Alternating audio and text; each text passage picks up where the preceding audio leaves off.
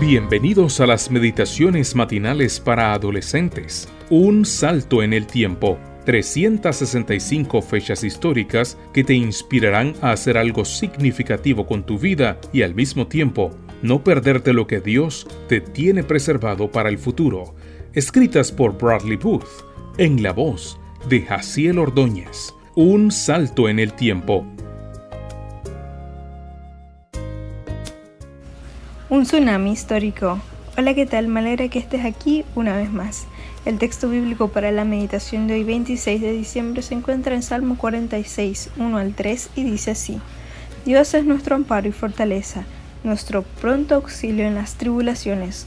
Por tanto no temeremos, aunque se traspasen los montes al corazón del mar, aunque bramen y se turben sus aguas.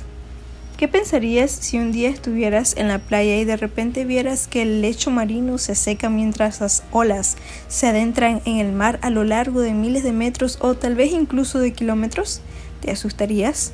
Eso es lo que le ocurrió a Tilly Smith, una chica británica que estaba de vacaciones en Tailandia con su familia el 26 de diciembre de 2004.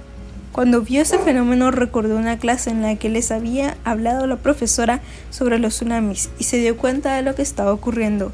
Llamó a sus padres con premura y les advirtió que un gigantesco maremoto estaba a punto de suceder y que lo destruiría todo a su paso. Y eso es exactamente lo que ocurrió. Pero gracias a su rapidez mental, Tilly y sus padres lograron ponerse a salvo, junto con otras 100 personas que estaban en la playa. El tsunami fue el resultado de un terrible terremoto 9.3 en la escala de Richter, el segundo mayor de la historia. Se calcula que mató a unas 230.000 personas desde Somalia en la costa oriental de África hasta Sumatra, en el sudeste asiático, y dejó a más de 1 millón de personas sin hogar. Trágicamente, más de 2/3 de las víctimas fueron mujeres y niños. La mayoría de los terremotos duran solo unos segundos, pero este duró casi 10 minutos, desencadenando más terremotos en lugares tan lejanos como Alaska. De hecho, los geólogos dijeron que probablemente toda la superficie del planeta se movió al menos unos centímetros. El terremoto hizo que el lecho marino bajo el océano Índico se elevara casi 3 metros, forzando 29 kilómetros cúbicos de agua a subir repentinamente. Esto creó una ola creciente de tsunami de hasta 30 metros de alto que se estrelló contra las costas de Somalia, Indonesia, Sumatra, Sri Lanka, el sur de la India y Tailandia.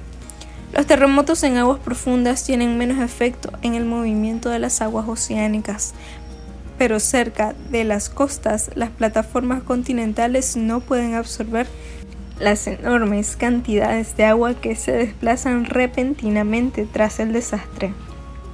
Personas de todo el mundo enviaron ayuda a los países afectados y devastados por el tsunami.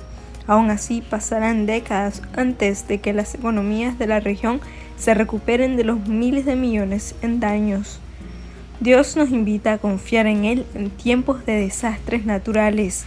Puede que el océano esté hirviendo y que las montañas que nos rodean se muevan de su sitio, pero Él sigue siendo nuestro refugio y ayuda. Que tengas un bendecido día.